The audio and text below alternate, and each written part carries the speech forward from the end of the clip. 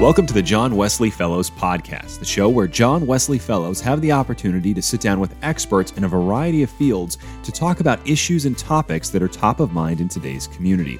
The centerpiece of a foundation for theological education, the Wesley Fellowship Program helps identify, train, and support scholars who are trained in the classical Wesleyan tradition and committed to traditional innovation. For more information, visit aftesite.org. On today's episode, Dr. Brian Yike interviews Dr. Ben Witherington of Asbury Theological Seminary and Dr. Kevin Watson with Emory University about church leadership in the days of COVID-19 and how the church can and should respond in the wake of this pandemic. Enjoy today's episode.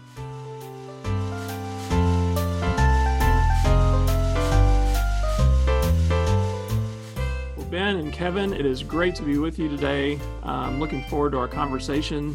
And today we're going to talk about kind of a topic that I think is on a lot of people's minds in terms of, the pandemic that's going on, the church, leadership, some of those kinds of questions. And so the first one, we'll just dive right in. The first one that I pitched to you guys really surrounds, what is at stake as the church continues to respond to this pandemic.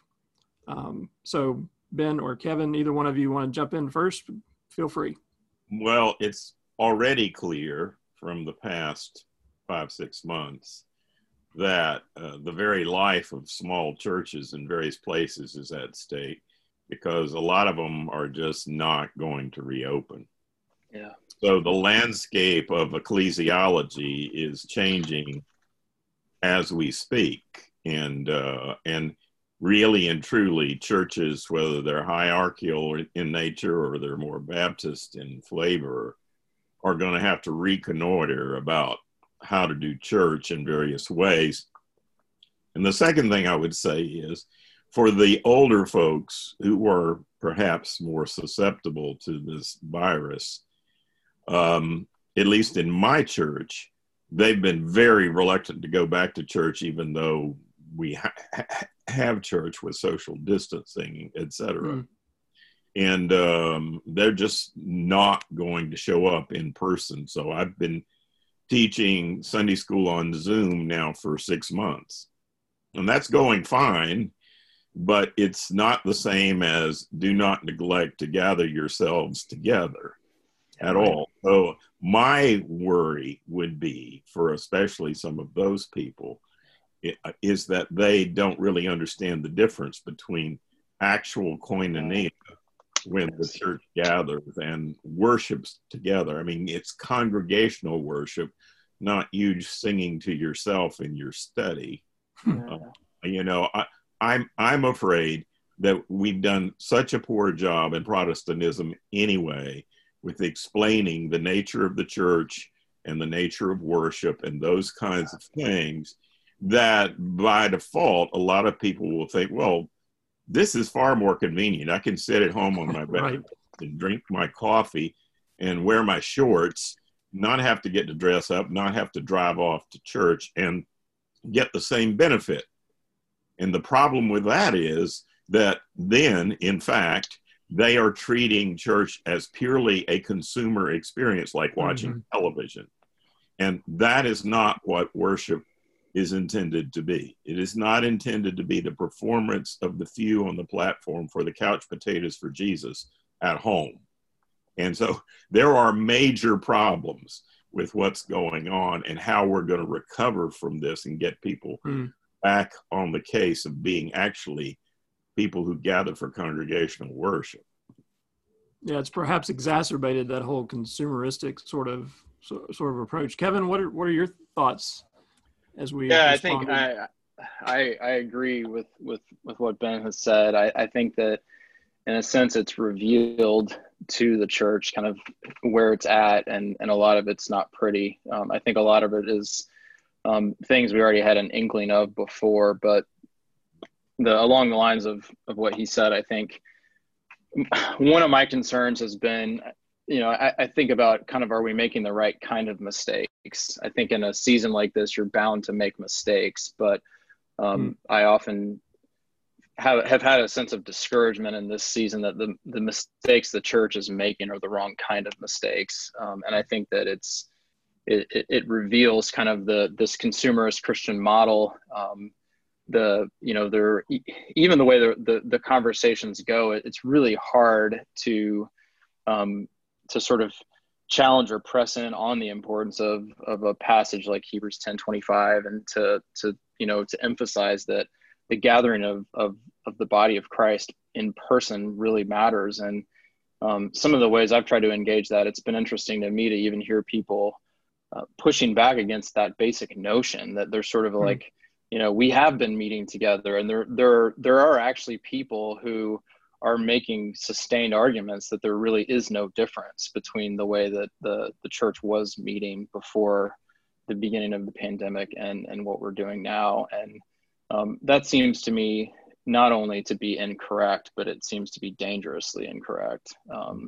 And it reveals just how malformed, how poorly formed generations of Christians have been to not be able to understand the role of the incarnation in the basic kind of application and living out of the Christian faith, both in the beginnings of the word becoming flesh, but also how that looks and works itself out for us. And so for me, part of what's at stake is figuring out how to help the church to begin to kind of rebuild theologically, both doctrine and discipline, kind of in the ruins of the church. When you sort of just look around and see what to me sometimes looks like practical atheism, and other times just looks like, just theological malnourishment. How do you begin to kind of help to put things back together and help point the way back to the Lord Jesus? In addition, I've been thinking about the parallels between online education and online church. And one of the things that you learn from almost entirely online education is if you're dealing with ministerial candidates, you can't evaluate their spiritual formation just by teaching them online and reading their transcripts and their papers. I mean, who knows if they're ready for ministry? They might be great academically and great in a dialogue and discussion, but who knows where they are with the Lord and all of that. And I think that bleeds over into the problem with just purely online church. We're really not, we don't have the casual conversations before church or after church or in the halls. We don't have the how are you doing stuff, especially not in a worship service. In Sunday school, at least, we have a time where we ask for prayers and praises, and we, pray for the people that are there, and we ask how their week has been and all that sort of stuff. But, I mean, the real problem is the Gnosticizing of the church, just what Kevin is talking about. We're separating the spirit over here and the body over here. And in fact, that sort of over-spiritualized approach to worship or church is just not what the writers of the New Testament had in mind at all. Do not neglect the gathering of yourselves together, period. Because, I mean, they met in houses, right?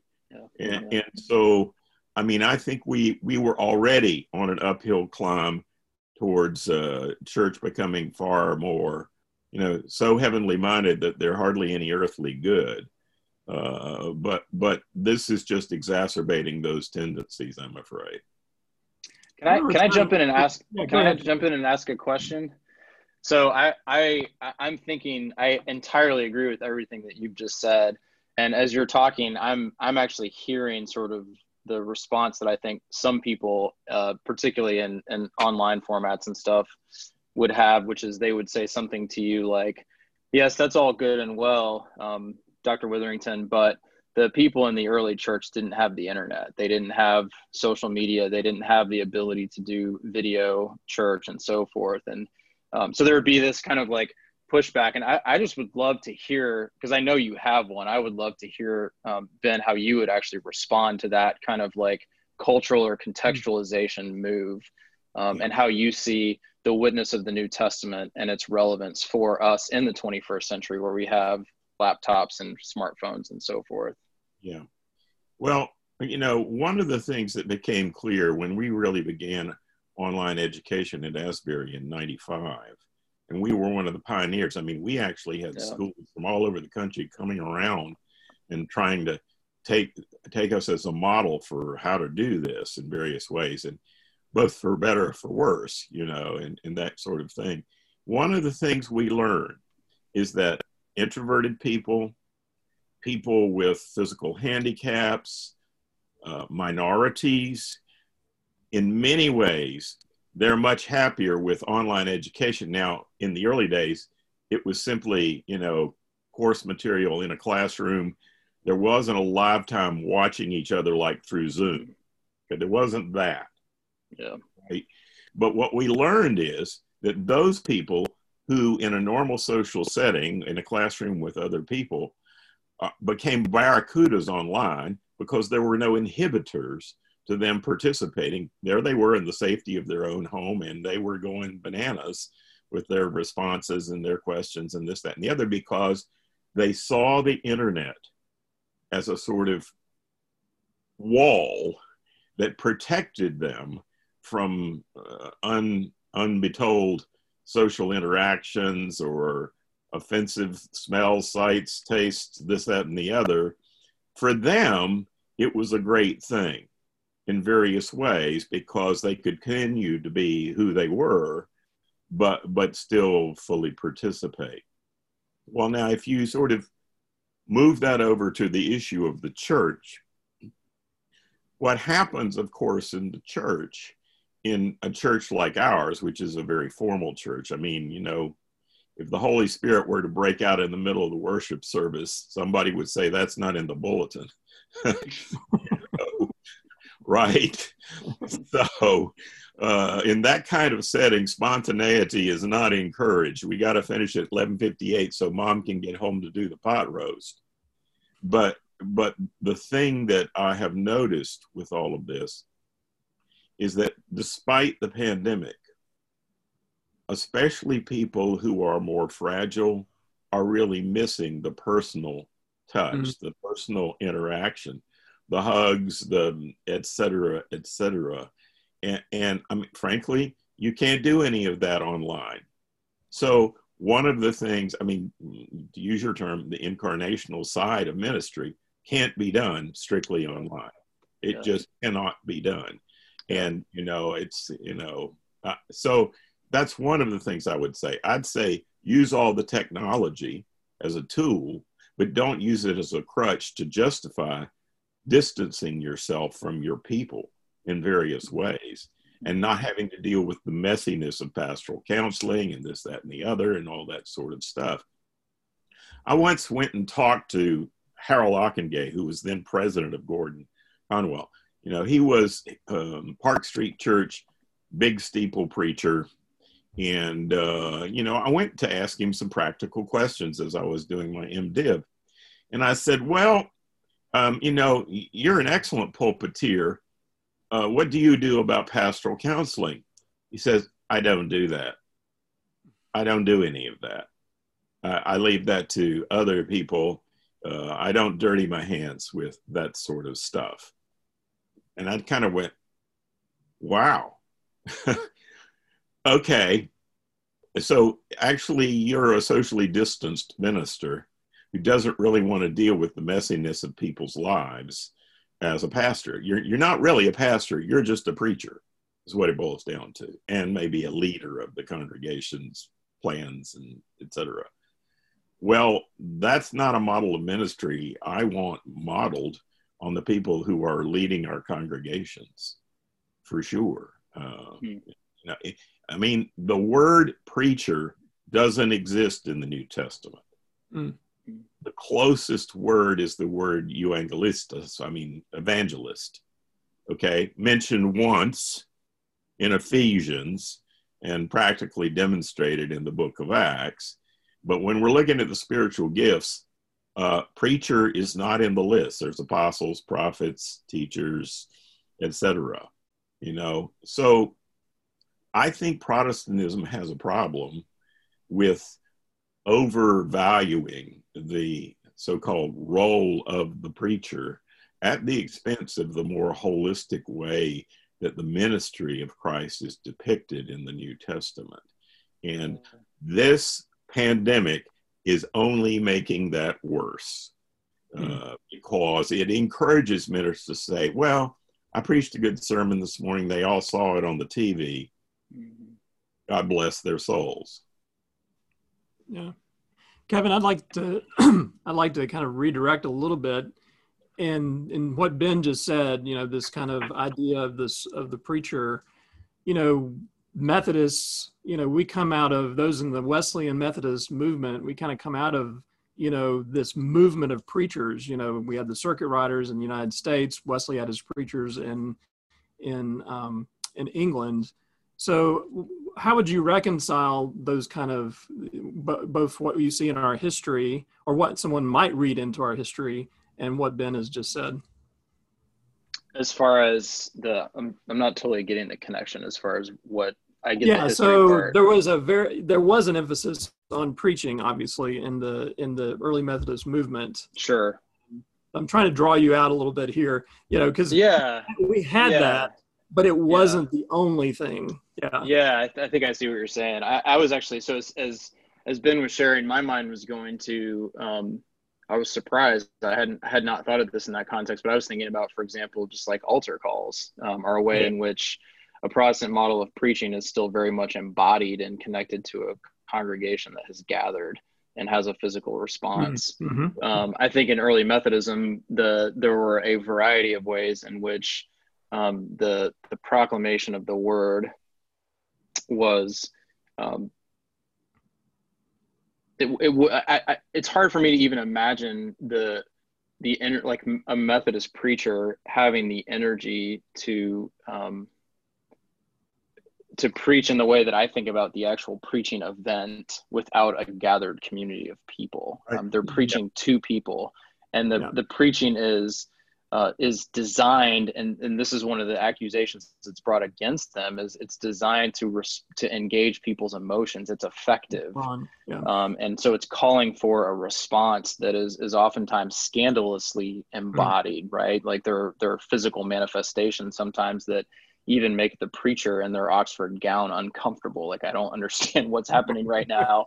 But there's a physical embodied response to the proclamation of the gospel, to a call for confession and repentance of sin, the actual receiving of forgiveness and justification, and the way that they talk about like melting times, right? Those are all things that are describing like an actual embodied gathering.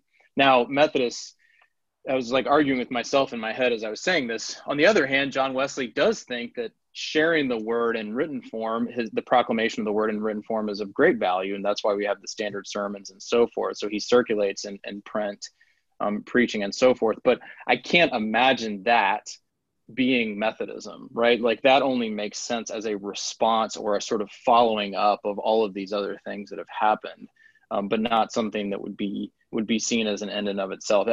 If there was a something like we're facing today, I cannot imagine in Wesley's context that his response would have been, well, just make sure everybody gets a copy of one of my sermons every week and reads it in their home with their families. Yeah. No. And the other part of this, I mean, just to punctuate what you're saying, is the cultures that Jesus and Paul lived in were oral first, written second. Right. These were oral cultures, and it's interesting to me, very telling, that when you have the phrase logos to theou in the New Testament, not referring to the person of Christ, anytime else you have that in Acts and Paul and Hebrews, it's not referring to a text. It's referring to the preaching of the gospel. Mm-hmm. It's referring to how the oral hearing, the auditory hearing of the word of God changed people's lives in person. That's what it's referring to. And you lose that if it's all just sort of remote communication or handing somebody a sermon.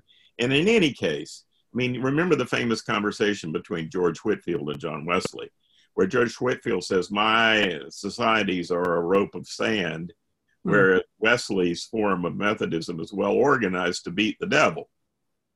And there's a lot of truth to that. Wesley knew that the preaching was not enough. This is why we had societies and classes and bands. Fast forward to today, what part of the church is disappearing with the younger generation? Sunday school. Sometimes replaced by a certain amount of Bible study of various kinds, BSF, various other things, you know. Well, that, from Wesley's point of view, is a danger, a big danger, because worship service is not enough. You need to disciple people. You can't just disciple them through worshiping together. And so they need to gather together. And even after like a good revival service, I mean, when you get to the band meetings and the very first question is, what sins have you committed that you know of this week? Right? What sins are you suspicious that you may have committed this week or are uncertain about? I mean, they were buttonholing individuals by gender-specific bands in addition to the society and class meetings. And it was all of that together with the preaching, especially the field preaching, drawing people in to the societies, classes, and bands, which made Methodism a vibrant movement, both in the UK and eventually over here as well. So, you know, we're a long way from that in Methodism today. A long way. Yeah. One of the most arresting quotes for me from Wesley is when they actually wanted to see what happened when this kind of goes back to the connection you were making to Wesley's Methodism and Whitfield's Methodism. They actually did like an experiment where they tried to see what happens when you show up in a place and field preach, but then don't actually gather together the people that have preached into a society and into classes. And his like summary of that is, he said, I found that those who were once awakened were now faster asleep than ever. And his conclusion was that basically like awakening people without gathering them together to each other is only begetting children for the murderer. So his image is, I mean, it's almost a shocking one, but he's basically saying you're birthing Christians so that Satan can destroy them, can kill them. And I think part of what he's saying in that is, you know, God doesn't have a plan B. So if you wake people up to the reality of their need for Christ, you help them to have kind of an initial introduction to Jesus, and then you just disappear and you leave them to their own devices. And they actually then lose the faith that they had and make shipwreck of the faith. They're more lost than they were before because God doesn't have a plan B. Like, oh, Jesus isn't interesting enough anymore. Well, look behind door number 2 at this thing over here. Like, you've seen the plan of salvation. You've seen the God's rescue plan for your life. And if you sort of are introduced to that and then you decide that that's not what you want something else, then you're in a worse position before is how Wesley thinks about it. And so he thinks that he decides it's irresponsible to preach in a kind of disembodied way that can't actually connect people together in small groups, not where he's present, but in small groups that are small enough that everyone knows who's missing immediately. You know each other well enough, you're known on a first name basis, and they're small enough you recognize, oh, Kevin's not here, I need to touch base and see what's going on with him and make sure he's okay. In Little River, South Carolina, which is just over the North Carolina line into South Carolina on Route 9, there's a sign about George Whitefield, which now stands next to the Little River United Methodist Church. And it says the following: George Whitefield, there was a tavern here where George Whitefield stopped on his way to St. Simon's Island in Georgia, went into the tavern and preached and baptized the couple of people that were there. And the loose and lascivious dancing that was going on in the tavern stopped while Whitefield preached. But when he left, they went back to drinking their small beer and lascivious dancing. It's a great sign. I took pictures of it, but it shows that sort of, you know, a hit dog hollers kind of evangelism and then you're gone. Well, there are real problems with that if we're talking about really organizing something that has some staying power. And you know, I really am concerned about what happens when we come out of this pandemic. how we're going to get people back together and having a more proper biblical and Wesleyan view of worship and fellowship and congregational responsibility and all of that. Mm-hmm. My next question was going to be, when would it be time for churches to reopen? But I want to rephrase that a little bit, given our conversation so far. And I want to ask, given our current circumstances, and reopening obviously is a part of this, as churches reopen, but what kinds of changes do you think we need to make in our ecclesiology in order to make this transition? Because I think both of you have identified some of the weaknesses of our current ecclesiology in whether you say Methodist or larger evangelical circles. So what in your mind, and I think we talked about it, but I want to maybe get a little more explicit, what would be the changes, the reframing, maybe a better way of saying, of our ecclesiology as we move forward? I think we have to mobilize the whole body of Christ for ministry. And I'll give you a practical example. John Ed Matheson, famous high steeple preacher of Methodism in Alabama, giant Methodist church in Montgomery, now long retired. But when he came to that church, he realized there had to be a way to engage the members of the congregation in doing ministry. Mm-hmm. So he just started assigning non-traditional roles for people to do. Okay, your ministry every single week is to fold these bulletins. Your ministry is going to be a moving van watcher in Montgomery, Alabama. When you see a moving van and somebody's moving into the neighborhood, you bake an apple pie, you take them the pie, you invite them to the church. Well, lo and behold, the church went from about 300 to 3,000 over the period of some years. But the principle was mobilizing every last pea picking soul for ministry in some way, even if it's just a very practical thing. Okay, you're running the parking in the parking lot. You're doing this. Everybody had a job, and they were nurtured into that job as a viable part of the ministry of the church. So, I mean, he really galvanized all kinds of people to do all kinds of things without asking them to do things they were totally unqualified for doing, right? I think we need to have a broader vision of how to get the body of Christ to do what needs to be done, and not just say, okay, we're paying these people to do ministry, we'll let them do the ministry. That's not good enough. It's not going to be good enough going forward. Yeah, I agree with that. I also think that, and from a pretty different vantage point, I think that within my community, the United Methodist Church, I think we're kind of reaping what we've sown in a variety of ways. We made, I think the founders of this didn't intend it in the way that it was received, like Albert Outler, but we made what was intended to be an openness and a sort of broad, generous orthodoxy. We made it into an indifference to theology.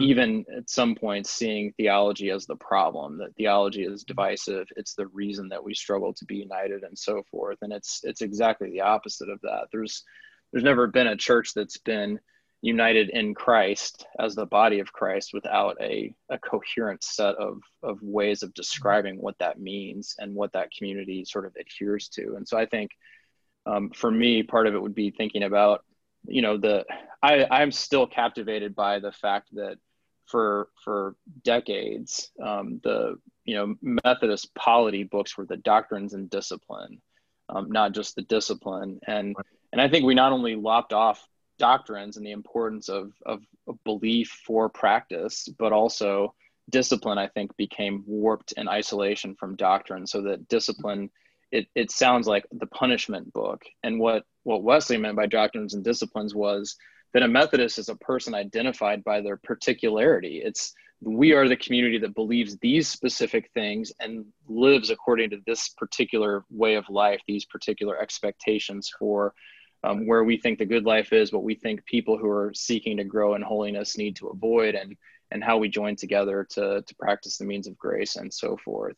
And I think that the way in which we, you know, my sense as, and I'm in a kind of have had probably a different experience than y'all have in some respects, but from my vantage point and United Methodism over the past, say, 20 years, I mean, it just feels like I'm in the Wild West where, you know, everyone's doing what's right in their own eyes, and no one has the right to dare to speak into that or seek to hold someone else accountable based on a kind of common set of standards or agreements. So it's not surprising. I mean, yeah, go ahead. Oh, I was just going to say, you may know that Albert Outler was the theological advisor to the John Wesley Fellows in the early years of John Wesley Fellows. Mm-hmm. And two things he said repeatedly, especially towards the end of his life, that he regretted the most is ever opening his mouth and mentioning the word quadrilateral. Because he actually came up with this term. Yep. And what he meant by it was something very different from the way people picked up that ball and ran with it thereafter. Because he meant that reason, experience, and tradition were avenues into the central truth of Scripture and vehicles out of the central truth of Scripture to implement it. And he didn't mean the quadrilateral was an equilateral, and that just drove him crazy. You know, he went bonkers over how that had been misused, but it was used as a justification for exactly the kind of process that you're talking about. Each does what is right in their own eyes. My experience says this, to heck with what the Bible says in various ways. And you know, when he looked back on all of that, I mean, honestly, what he was doing was following in the footsteps of what had happened at the beginning of the 20th century with Boston personalism. And the last theological trial that Methodism, the Methodist Episcopal Church, had was of Professor Briggs, of Brown Driver Briggs fame, in the early decade of the 20th century. And it amounted to nothing. He had been charged with heresy. It amounted to nothing. It was simply dismissed. And in the same period of time, Mr. Vanderbilt stole, despite the trust clause, stole Vanderbilt University away from the Methodist Episcopal Church and made it an independent institution. Well, those two trends just sort of got the ball rolling. And when Albert said what he did, you know, people took this as justification for exactly what you're saying. Let's forget about the doctrines are a historical statement. They're not theological norms. They're a historical statement in the discipline. Wrong. That's not what they were intended to be in the first place, right? And so, I mean, this is why we're in the mess we are in, and probably we are facing a split. I'm a cradle Methodist. I've never been outside of the United Methodist tradition in my 68 years, and it's heartbreaking to see what's happening and what's likely to happen. But I'm not seeing after the pandemic that either side's going to be the better for what happens. Yeah, and part of my concern is that some of the fault lines cut across each other, and so the response to, you know, I don't know if we want to sort of open this wound or go there, but the responses to the initial conversation about online communion, for example, cut across more conservative and more theologically liberal folks, and the same thing with kind of the sense of the importance of meeting in person for worship versus whether online was kind of sufficient for an indeterminate period of time.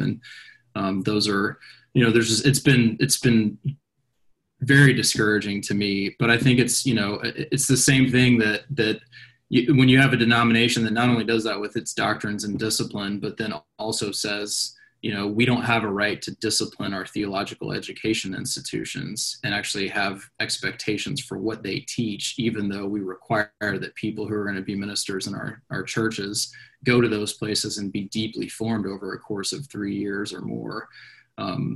You know, if you sort of have a laissez-faire attitude about it's not our place to tell them what to teach and so forth, it shouldn't be terribly surprising, perhaps, if sometimes you look at it and say, oh, we don't actually believe that, but this person is deeply convinced that X is true because that's how they were formed in the institution that prepared them and kind of credentialed them for ministry. So there seemed to me to be a variety of ecclesiological issues to me that call for reformation in a kind of its most basic, but also deep and thorough sense. It's desperately needed.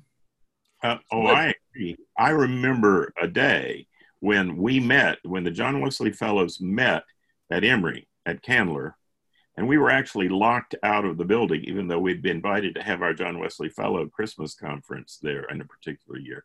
Eventually, the dean came and unlocked the building, and we had a meeting with him, and he stayed long enough to do a panel discussion. This is Dean Waits.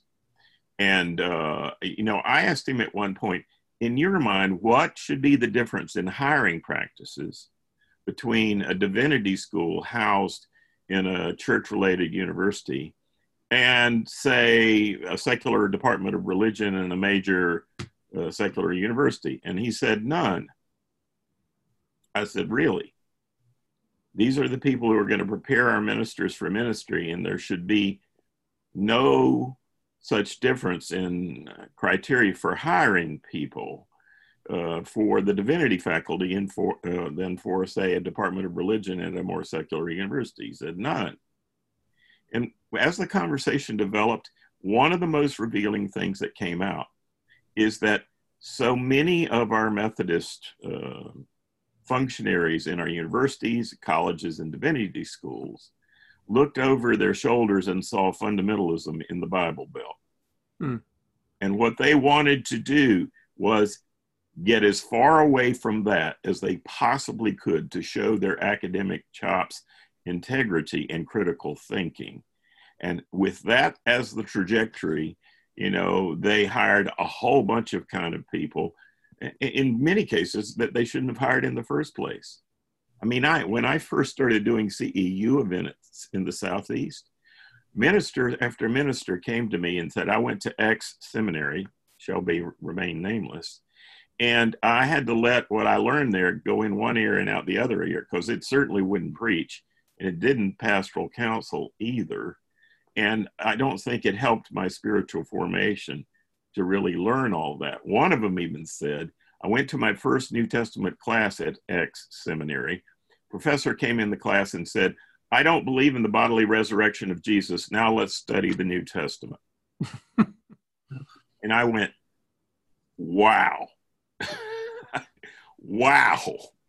But you see, this was a reaction to Southern fundamentalism in the Southern United Methodist seminaries of various sorts, especially the Southern United Methodist seminaries of various sorts. And to me, that was very revealing and very telling. And it was one of the things that sparked the John Wesley Fellows program in the first place with Ed Robb. He used to say, as the seminaries go, so go the preachers. As the preachers go, so go the congregations. We got to have more Wesleyan evangelical scholars. Let's go. That was the motive. Yeah, and I've certainly benefited from those beginnings, and many people that have formed me over the years have come out of that program, and I'm grateful to be associated with y'all now. Well, we're glad to have you associated with us for sure. That's right. So Kevin and Ben, thinking about both from the lens of our tradition, but also the lens of the New Testament, regarding the kind of moral, what can we learn from our tradition? What can we learn from the New Testament regarding the kind of moral courage that is required for leadership in our day? Well, there's a lot of things that could be said about that, but I will just say two things. We need to be able to affirm the truth with a capital T of the gospel without equivocation, without compromise, and without apologizing for the good news of the gospel of Jesus Christ. And that means we actually have to believe in the truth of the gospel. We have to believe it. Believe it really is the change agent for human lives that makes them followers of Christ and better human beings. We have to actually believe that. And we have to believe, secondly, that the lost are actually lost. It's not the job of the church to go around saying, by the way, did you know you're all saved? It's just a matter of you realizing that's what's happened. Well, that is definitely not the gospel John Wesley preached. He even said about baptized Christians, lean not on that broken reed infant baptism. What good was it if you got prevenient grace through baptism young in your life, if you've sinned away all the grace of baptism and you're a shiftless skunk now?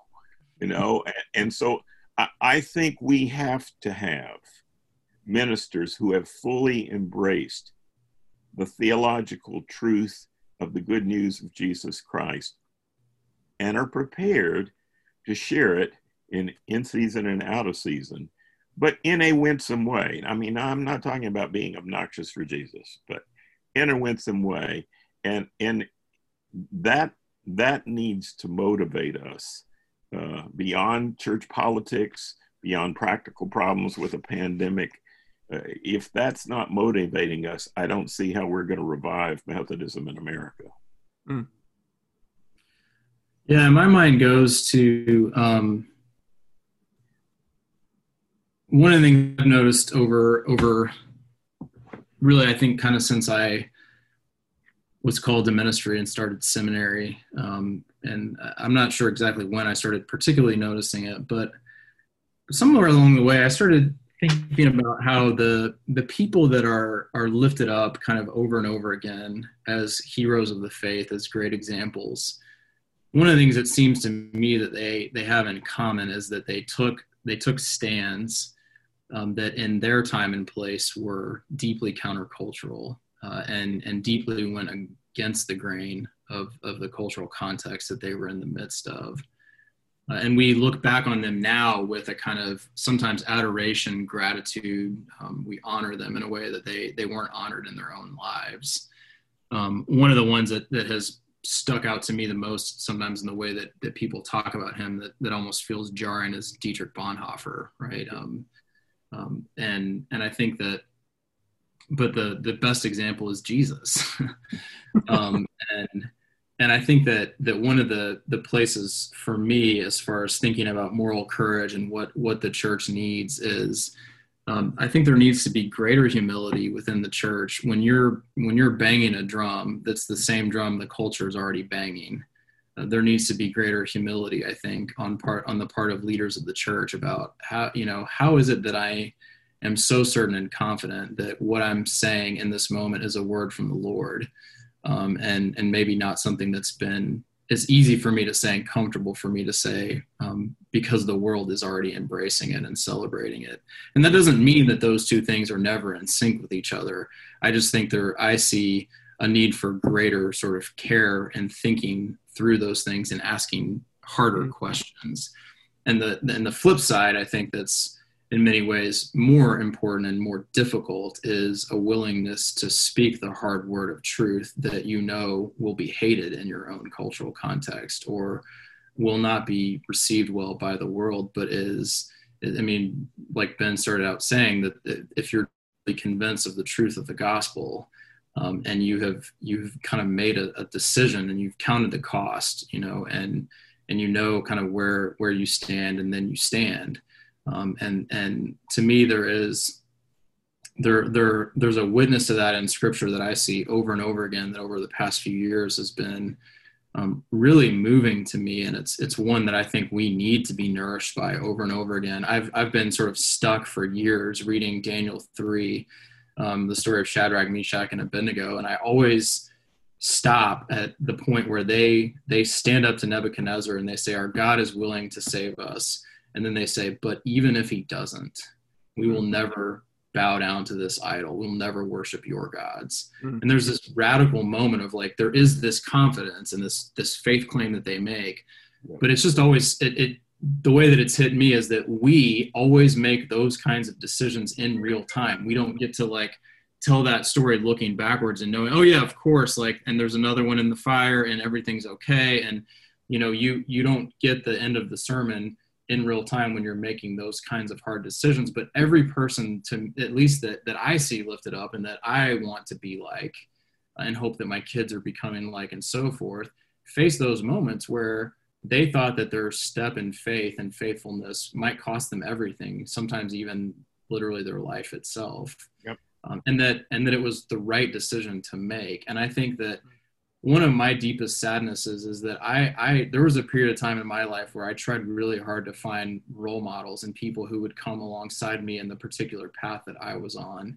And I wanted them to hold me accountable to say, don't sacrifice your integrity for anything that the world can give you. And I almost never actually got that advice. The advice I almost always got was, now, if you do that, you need to think about what impact this is going to have on the possibility of you getting tenure in this place, or the impact that this could have on an appointment for you down the road. And I just despise that kind of scheming and planning within the Church of Jesus Christ, because it's not faithful. It's not what the Lord calls us to do. And it's that I just think there's this kind of like epidemic of practical atheism, where we step outside of our faith and we say, so how do we be in control of this situation and make sure it all works out okay for us, instead of putting our full trust and confidence in the Lord, and that faithfulness oftentimes is its own reward, even though it also sometimes leads to suffering. And for me, that's that's not very, very tangible or precise in some respects, but that's the work that I yearn to see happen in a new generation of leadership within the church, is that kind of moral courage. Yeah. And it's difficult because it can veer towards arrogance and so forth so easily.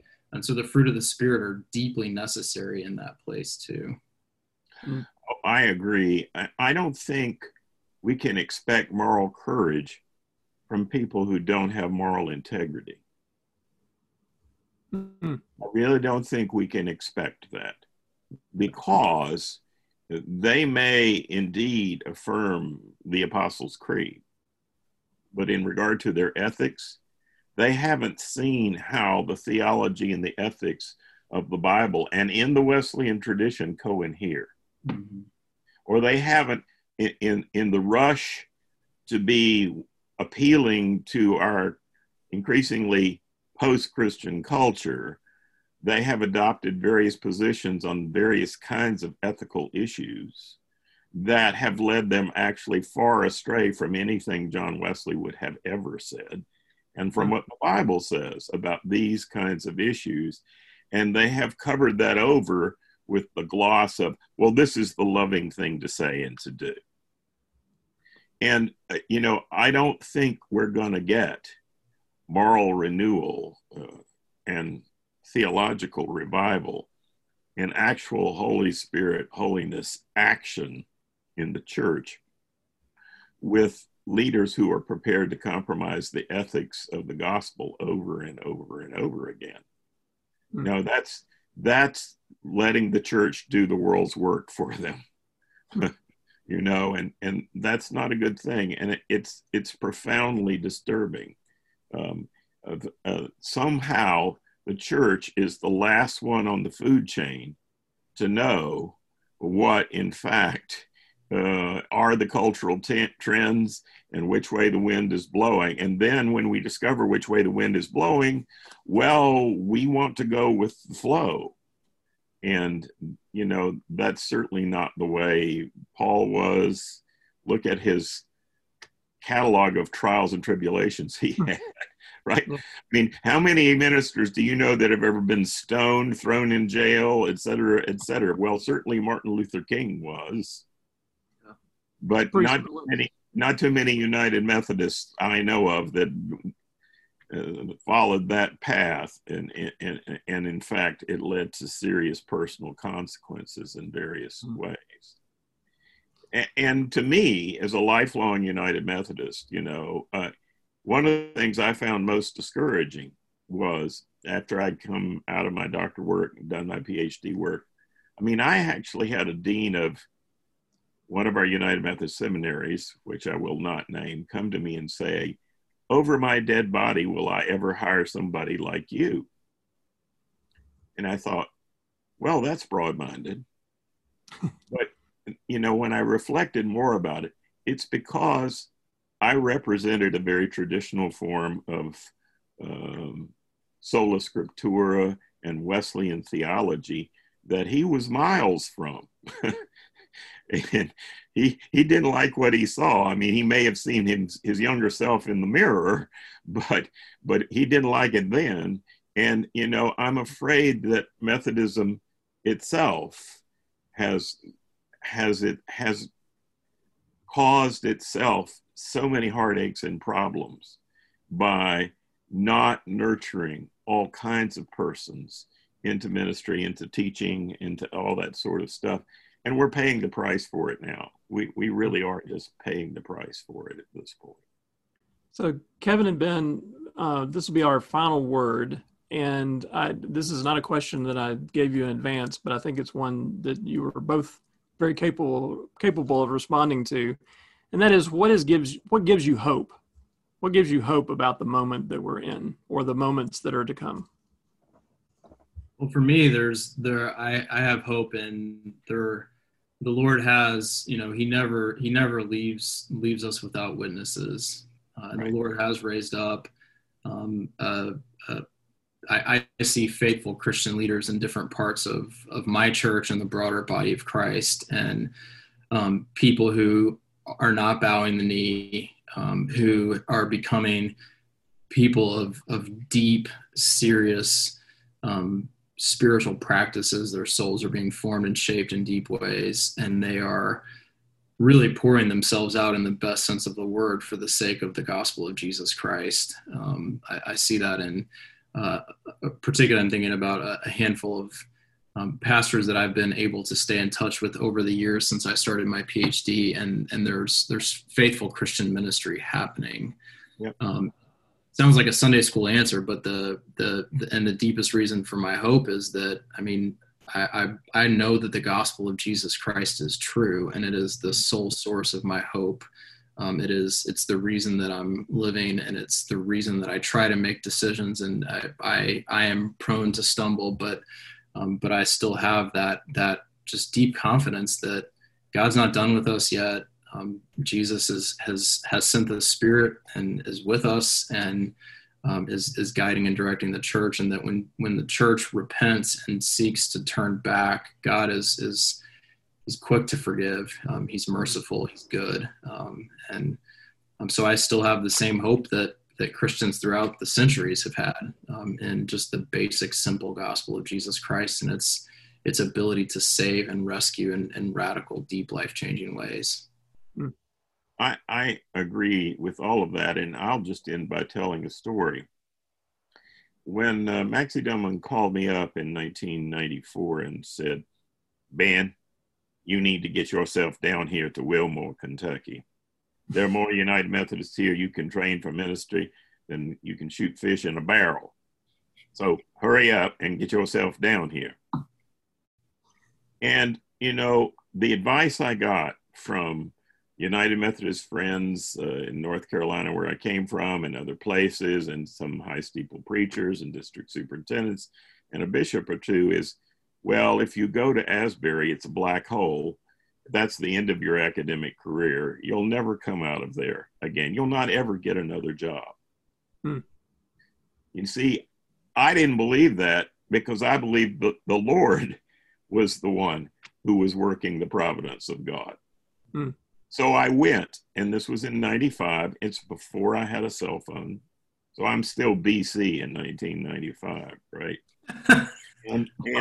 And so I went off on sabbatical in the spring of 1995, because I had one coming to me at the end of my time in Ashland, and Asbury honored that. I was made a fellow of Robinson College in Cambridge, and I went to write my Mark commentary. While I was gone, Leander Keck, a Methodist, who was then dean of Yale Divinity School, called my office phone in Wilmore and said, "Ben, we'd like you, we know you've gone to Asbury, forget about that. We'd like you to consider coming taking a professorship of New Testament here at Yale Divinity School." Now, I didn't find out about this till I got back in May and checked my voice messages in my office. And by then, they had hired Harry Attridge, very fine scholar, has done a good job there. But what that little story showed me is that it's God I should place my hope in, not the so-called practical wisdom of United Methodist bigwigs. And that in truth, it's the gospel and the providence of God that's going to settle these issues, because Jesus is not going to let the gates of hell prevail against his church. The genuine church, even if it has to go through fires, will survive. And our tradition is part of the genuine church. And so I am hopeful, because my hope is built on nothing less than Jesus' blood and righteousness. And that, I think, is what gets me up in the morning and keeps me going with the job I've got. Well, Ben and Kevin, thank you so much for the conversation today. I think people will find it both challenging and encouraging, and we really appreciate your time. Thank you. You are welcome. Good to see you, Kevin. Blessings. Well, you too. This concludes today's episode of the John Wesley Fellows Podcast. This episode was produced by Colby Reed, music by Dion Key via the Free Music Archive. This podcast is a production of a Foundation for Theological Education and the Wesley Fellowship Program. Copyright 2020, all rights reserved.